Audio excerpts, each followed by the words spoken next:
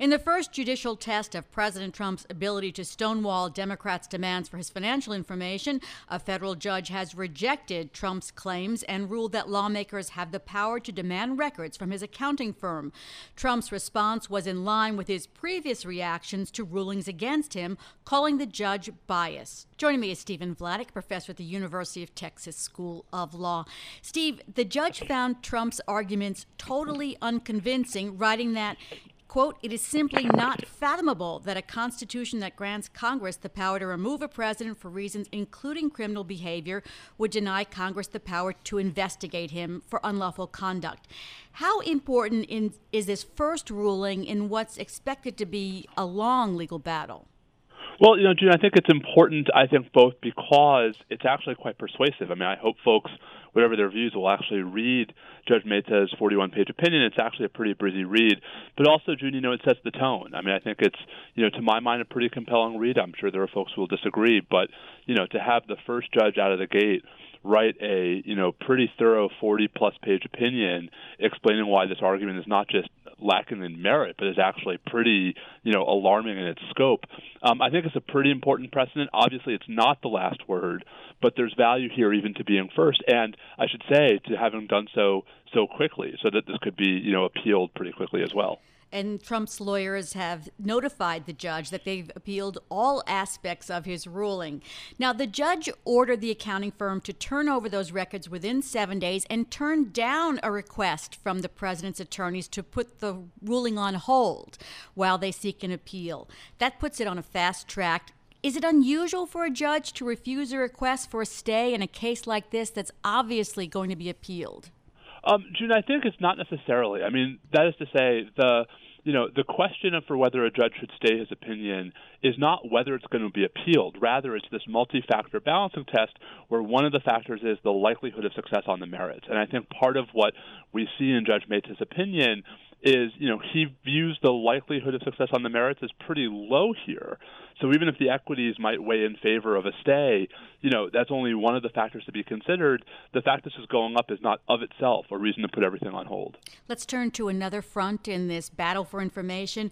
Former White House counsel Don McGahn defied a congressional subpoena today, declined to testify before the House Judiciary Committee at the direction of the White House. Now, this was after there was a head of the Office of Legal Counsel memo basically asserting that the president's senior advisors are absolutely immune from congressional subpoenas. Tell us how convincing the arguments that the Office of Legal Counsel made are. Well, June, I think the first thing is to point out what the OLC opinion did not say. I think we've seen a lot of claims in the press from the president, et cetera, that he can stop McGahn from testifying. And to me, one of the most important things about the OLC opinion that was released yesterday is it doesn't back that up at all. There's no legal authority cited for the proposition that the president can somehow prevent a private citizen from voluntarily appearing before Congress.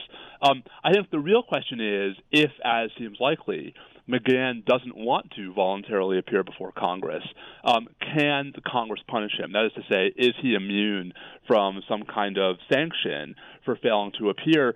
And, June, that's where I think the OLC memo is, for lack of a better word, short on legal precedent. The examples the OLC opinion cites are all prior OLC opinions, and the one significant judicial ruling in a confrontation like this by D.C. District Judge John Bates in 2008 in the Harriet Miers case runs in the other direction. So, I think the OLC opinion probably won't stand up in court, but, at least for now it provides enough cover where that's where I think this battle is going to have to be joined.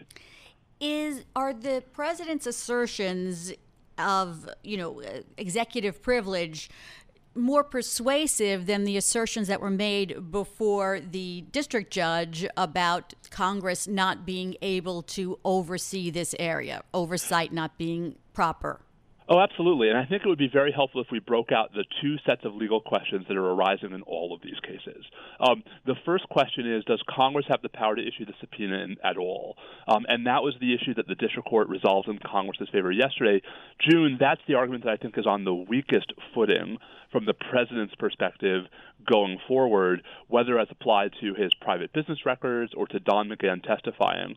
But it was always going to be true that the stronger arguments against these subpoenas were going to be specific objections to requests for particular documents that might be protected by either executive privilege or attorney-client privilege, and questions under oath, the answers to which might violate one of those privileges.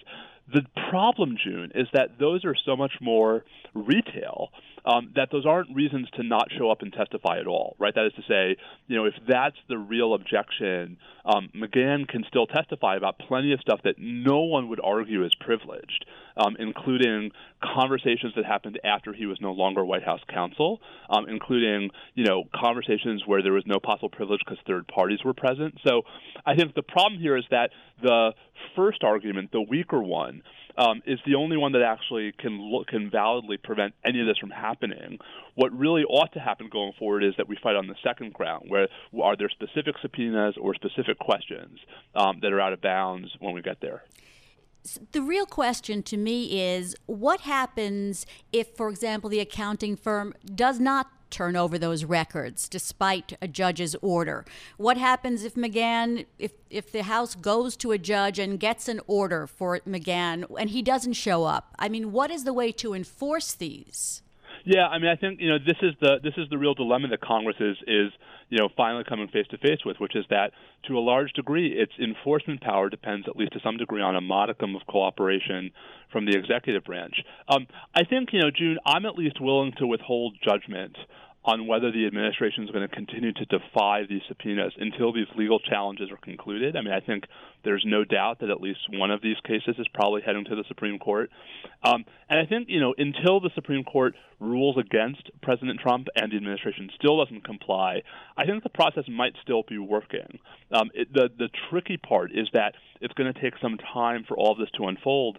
That's why I think it's heartening that whatever one thinks of Judge Mehta's opinion yesterday in the Mazars case, he issued it pretty quickly.